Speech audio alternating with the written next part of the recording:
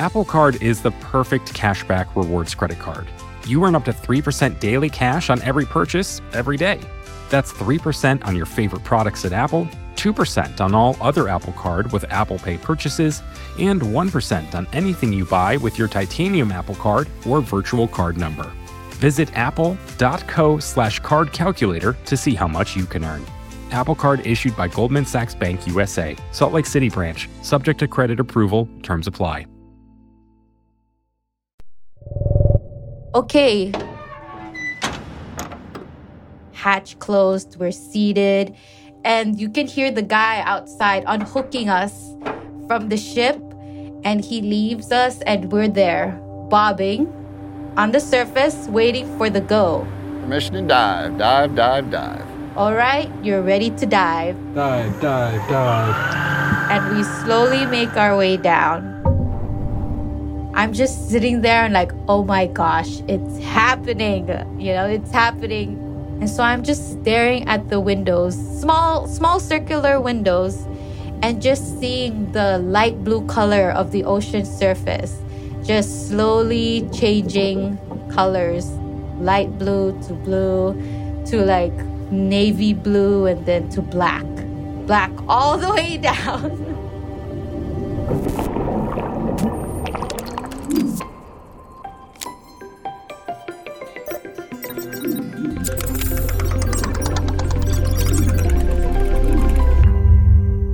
It's Unexplainable. I'm Noam Hassenfeld. A couple months ago, we did an episode about Mount Everest, how what everyone thinks of as the tallest mountain in the world might not actually be the tallest. And as we were talking about the highest place in the world, we got interested in the lowest, the seafloor. There's so much that we need to learn, and there's so many things that we don't know about the ocean. Currently, only 20% of our seafloor is mapped. Nicole Yamase is a marine biologist from Micronesia, which is home to the deepest part of the ocean, the Challenger Deep. I've always been surrounded by the ocean. I was born in Pohnpei. Every weekend, we'd always go swimming in the ocean or go to the rivers and waterfalls. And my mom said my first boat ride was when I was 3 months old. So they just wrapped me up and brought me out. More people went on the Apollo missions to the moon than have been to the Challenger Deep. But this past March, Nicole got the chance to be the first Micronesian person to go. So I was like, heck yeah, I'll go down. This part of the ocean is so unknown that every visit can lead to a new discovery. And the specific spot that Nicole visited with expedition leader Victor Vescovo is so remote that no humans had ever been there before. Nicole and Victor's eyes were the first to see it. The Challenger Deep is located at the southern end of Mariana Trench. It's as deep as you can go on the planet. It is the deepest trench and one of the longest trenches in the world, and it's where the tectonic plate of the Pacific actually rams into Asia. Victor Vescovo is the owner of the limiting factor submersible. It looks like a tooth. It's like hanging off the side of the ship in the back. And there's a little railway that we get to walk on and enter the hatch. It's like going down a slide, but you have to like slowly step on these little handles where you make your way down into the limiting factor. In the center is a titanium ball. It's 90 millimeters thick. That's what Victor and I were sitting in, and that's what's keeping us from being crushed by the pressure down there. It's 8 tons of pressure per square inch. So imagine 4 regular-sized automobiles on your fingernail. And that's over the entire submarine. And so the entire submarine is subjected to an enormous amount of pressure equivalent to 3 aircraft carriers on top of it in the water. It's actually easier to go into space than it is to actually go to the bottom of the ocean because of the incredible harshness of the terrain. So it's quite a technological marvel. It's like you're sitting on a 2-seat airplane. Victor is literally sitting right next to me on my left side. Right in front of us are 3 small windows with little screens that allow us to see what the cameras are seeing outside. It also has lots of all the buttons right in the back of us. On the top of us right here are the oxygen bottles. And right above us is the hatch that they close. We're good in here. Once we got in, we said our goodbyes. Dive, dive, dive. Victor turns on the propellers and we slowly make our way down. I'm here with Nicole Yamase of the Federated States of Micronesia. I'm Victor, as always, your pilot on the Limiting Factor. Currently over the western pool of the Challenger Deep. Pretty excited. I feel really calm. I was just reflecting this morning and I feel like I'm going home. I'm looking at the screen and you can just see the depth just getting deeper and deeper and deeper. And you really don't get a sense of motion of going down other than just watching that depthometer keep going down and down and down. Victor would be like, okay, we have 2 more hours. We're halfway there. Okay, 1 hour. And then the moment he says, okay, we're like 200 feet from the bottom, I go, no way. I start freaking out. Like, I just kept looking at the window and he goes, we're here. I go, no. It's starting to get lighter. You can see it. What? Is that the bottom? Or am I That's just the seeing bottom. things? That's the bottom of the Challenger Deep. Like my eyes, I didn't believe like what I was seeing. Congratulations. Welcome to Challenger Deep. Oh my gosh. I was just freaking out. But in that moment, I was just like, holy moly. Surface, LF, depth, 108908. I still can't fathom the depth that we're at. Like 6.8 miles. I was like, holy moly, that is deep. Just the feeling of, being at that depth. We're literally a tiny dot. If you think how vast the ocean is. We were the first set of eyes to see this location. And the bottom, there's just nothing. Just flat, untouched, fine silt.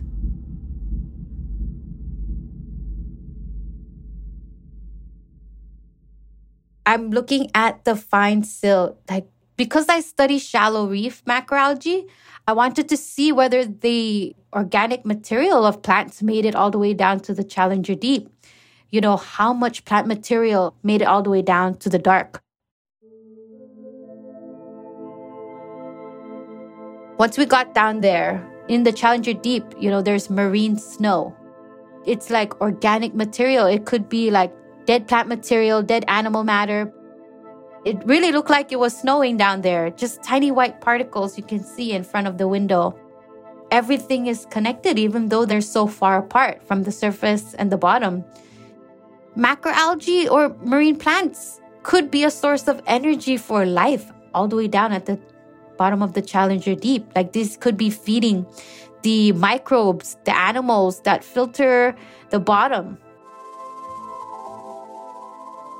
That's why I wanted to try and collect some sediment samples. So I took back whatever I could because, heck, that was stuff from the bottom of the deep. So I was like, yeah, give it to me. I'll take this brown slush. I'm still trying to analyze these samples from the deep and see what these very precious samples can contribute to what we know now. We spent 2 hours there and I took out my canoe, hand-sized model canoe, and took a picture of it in front of the screen that showed the depth. That canoe was my dad's canoe, and that really represented a lot of me, a lot of significance, because my dad was, the first person to inspire me to go into marine biology. And the canoe represented Micronesia, Pacific Islander, and it also represented navigation. As a Pacific Islander, to be the first one to go down, I didn't want this to just be, my expedition. I wanted it to be our expedition. So this was an accomplishment, not just for myself, but for everybody.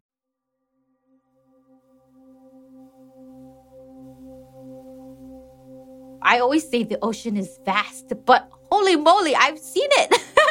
I've seen it from the top of the sandy shores all the way to the bottom of the fine silt Challenger Deep. It's just amazing how we just don't know so much, and just to know that it's in my backyard, it was always there and I never knew about it. It's just like makes me even more excited to not only keep my studies in the shallow, but even explore more deeper and see how they're connected. I think that's it. That was fun. Goodbye. Up we go. Surface, LF. Surface, weight, released.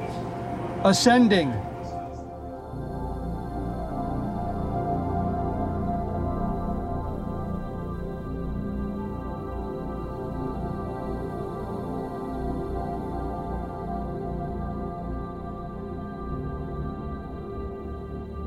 What Nicole saw is just one spot in the Challenger Deep, which is itself just the tiniest fraction of the unknown that is the seafloor. After the break, we zoom out to take on the rest of that unknown, how one woman's mapping project completely transformed the way we see our planet.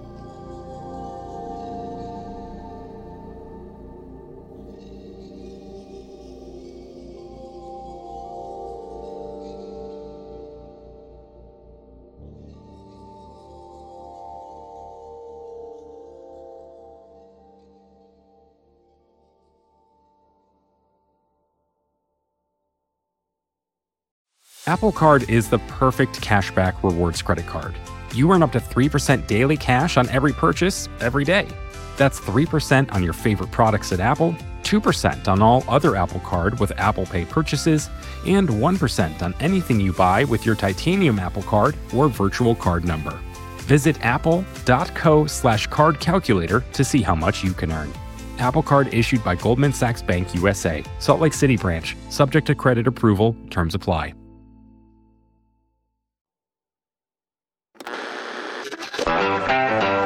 Shake hands with danger. Need a guy who ought to know. I used to laugh at safety. Now they call me Unexplainable from the Vox Media Podcast Network.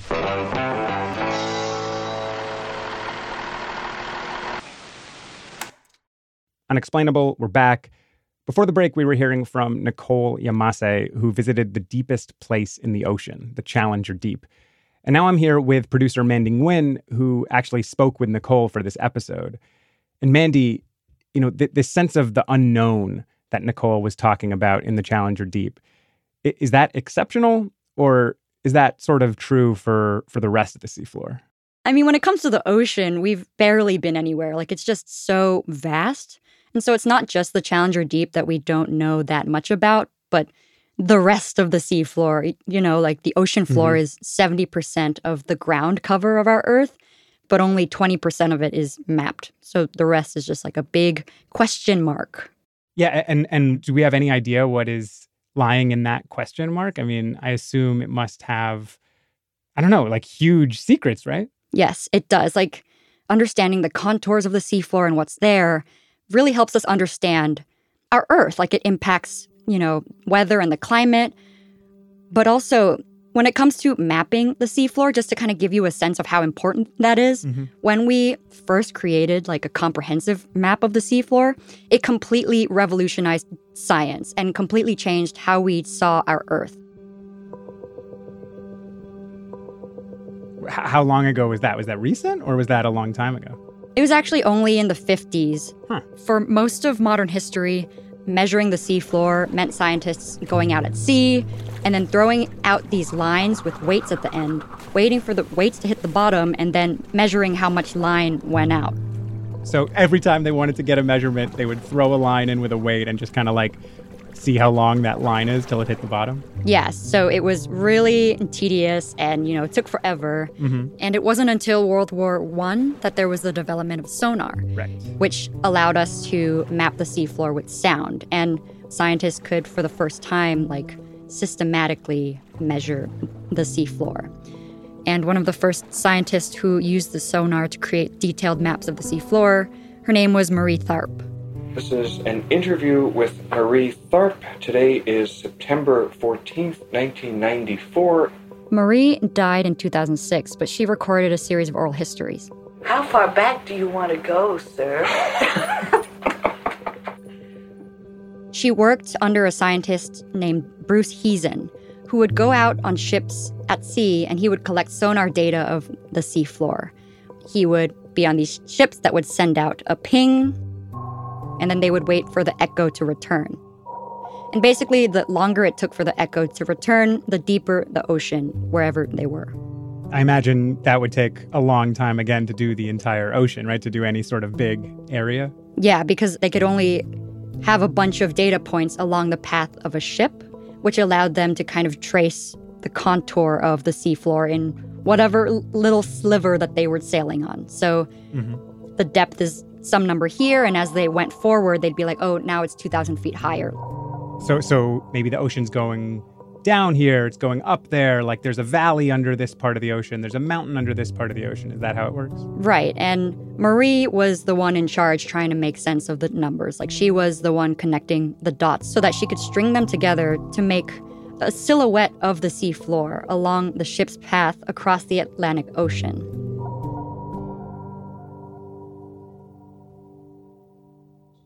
Marie and Bruce, they collaborated on 6 of these profiles or silhouettes of the seafloor from 6 different expeditions. We had the 6 profiles, and we just suddenly one night got the idea to put our horizontal profiles into the form of a map. And Bruce made this preliminary sketch, and then he handed it to me. He says, well, why don't you fill in the rest? Marie used her geology knowledge to kind of fill in the gaps. Because again, she only had these 6 cross-section, these 6 like side profiles of the entire Atlantic Ocean. And so she's like, okay, it looks like there's like a mountain here. There's these deep valleys and canyons here. It's kind of like drawing someone's face from just a silhouette of their side profile. Okay, not easy. Exactly. And as she was making these maps, she noticed something pretty big, like something spanning the entire length of the ocean. But it was also just very strange. Well, they found a mountain ridge, and then we found the crack. The crack? Yeah, she had basically found this gigantic crack running down the middle of the North Atlantic Ocean. And as she and other scientists were working through this discovery and trying to make sense of it, she noticed that this crack was the epicenter of hundreds of earthquakes. What does that mean? Is that important? Yeah, she had basically discovered the Mid-Atlantic Ridge, which is the seam of our Earth in the Atlantic Ocean. It's where the North American and Eurasian tectonic plates are pulling apart from each other, which creates like a crack. Magma comes out and pushes these slabs apart, which then solidifies mountain ranges on either side. Whoa. And it's not just cool, it was also a really big discovery because Marie had found evidence for continental drift theory. That's the idea that all the continents are slowly moving and they used to be part of one big supercontinent? Yeah, which we know now because they're attached to these tectonic plates, which are constantly shifting. So the continents themselves are also slowly shifting. But at the time, continental drift theory was like a pretty fringe idea. Continental drift had been rebuffed for 40 years or more. Violently rebuffed. You could get fired for believing it. You could get fired for believing in continental drift theory? Yeah, there was just lots of anti-drift culture in academia at the time. Anti-drift culture? Yes. Like even within Marie's research center, like Columbia University where she worked was apparently a big center of anti-drift culture. Why was Columbia so anti-drift? Well, academia in general was anti-drift because the guy who proposed it and heavily advocated for it, he wasn't a geologist, so it was very easy to dismiss. But also there was limited evidence for like how continental drift could be true. Like, the Earth seemed pretty solid, the continents, they didn't seem to be moving or going anywhere, so. Makes sense. Yeah. And in addition to all this anti-drift culture, when Marie first brought her findings to Bruce, he dismissed her ideas as quote-unquote girl talk. Seriously? Yeah, it was pretty ridiculous. Marie had it pretty tough as a woman in the sciences at the time. She wasn't even allowed to go on expeditions out at sea because women out at sea were apparently bad luck. What? And even when she was able to go out on sea, she was relegated to doing paperwork. That was what I usually did when I went on any cruise. Paperwork. Being a girl. Marie eventually won Bruce over on the existence of this huge rift, this crack running through the Atlantic Ocean. And when they shared their seafloor maps of the North Atlantic, with the scientific community. It caused a lot of controversy. They said it was a bunch of lies, and no one believed our Rift Valley, even in 1959. But Marie and Bruce, they kept making maps, and as more of their maps came out, the evidence was pretty impossible to ignore, even though Marie's name wasn't on the early papers. It's a revolution. It compares with the Copernican revolution. Galileo only suspected that the sun was the center of the universe and not the Earth. Copernicus proved it with a telescope. And once it was proved, that was a big revolution. Man was no longer the center of the universe. That was something. So we contributed to a revolution in geological thinking, because now they're using the ocean and plate tectonics to redo the geology on the land. It's created a revolution.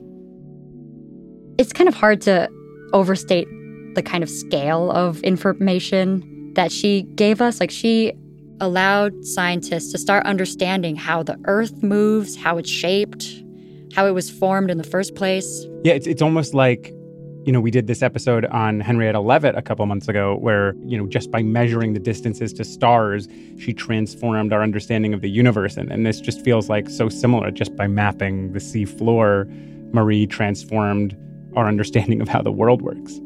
And we thought that was pretty important because you could only do that once. You can't find anything bigger than that. So how much of the seafloor did Marie end up mapping? So she ended up creating the very first comprehensive and accurate map of all the world's oceans, but most of that was created based on prediction. Boy, we did a lot of guessing. Is that sort of how Marie was able to make this map of the floor of the Atlantic Ocean using just those 6 cross sections? Yeah, she had very limited data, so there was a lot of gaps to fill in. Back then they could only make really good guesses about what was in those gaps on the seafloor compared to today where we can really map the seafloor in detail. Right, like you said, we've mapped, 20%? Yeah, currently. And this is a really recent development. Even in 2017, only 6% of the seafloor was mapped by modern standards. Well, so you're saying 14% of the ocean floor has been mapped in the last 4 years? Yes. And 6% of the ocean floor was mapped in all of human history before that. Before that, yes. So we're really speeding up here. Mm-hmm. I mean, could we map the whole thing soon? I think it's realistic to expect a map of the seafloor within our lifetimes for sure. So I spoke to Vicky Farini. She's a senior research scientist at Columbia University. Where Marie Tharp did her work. Great department. Right? And Vicky was telling me that this recent explosion in ocean mapping comes from technological advances like underwater drone type vehicles that can swim around by themselves and take measurements, or something called multi-beam sonar, which is sonar that can cover a lot more area in a lot more detail than the sonar that Marie was reading off of. Okay. But in general, most of what we know of the seafloor, most of that is coastal, so not the deep, deep sea. I mean, there's so much about how the planet works that is basically preserved in this sort of underwater museum that is the deep sea. What kind of potential mysteries are hiding out there, do you think? I mean, there's so many. The shape of the seafloor influences how deep ocean currents work in ways that we don't understand yet, which then influences our climate. Half of the oxygen in the atmosphere comes from the ocean, from the organisms in the ocean. So we're all really deeply connected to it. It doesn't just cover the majority of our planet, but it affects a lot of what we do in our daily lives. And we just don't know what we don't know, Maybe we won't necessarily discover the next continental drift, but there's a lot of blank space to fill in.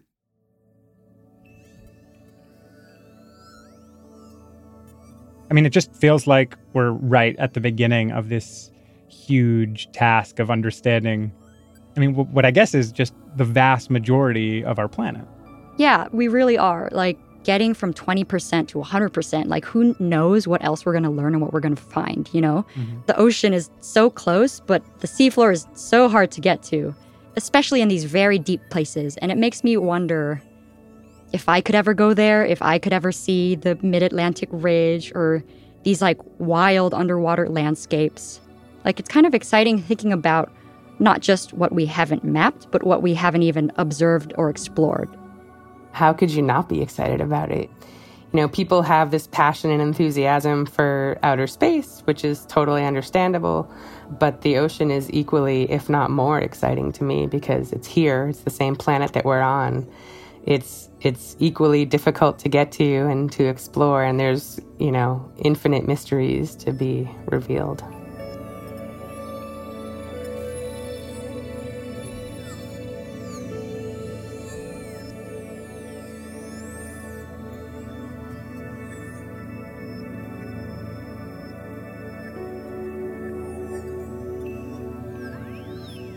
This episode was produced and reported by Mandy Nguyen and me, Meredith Hodnott, with edits from Bird Pinkerton, Brian Resnick, Jillian Weinberger, and Noam Hassenfeld, who also scored the episode.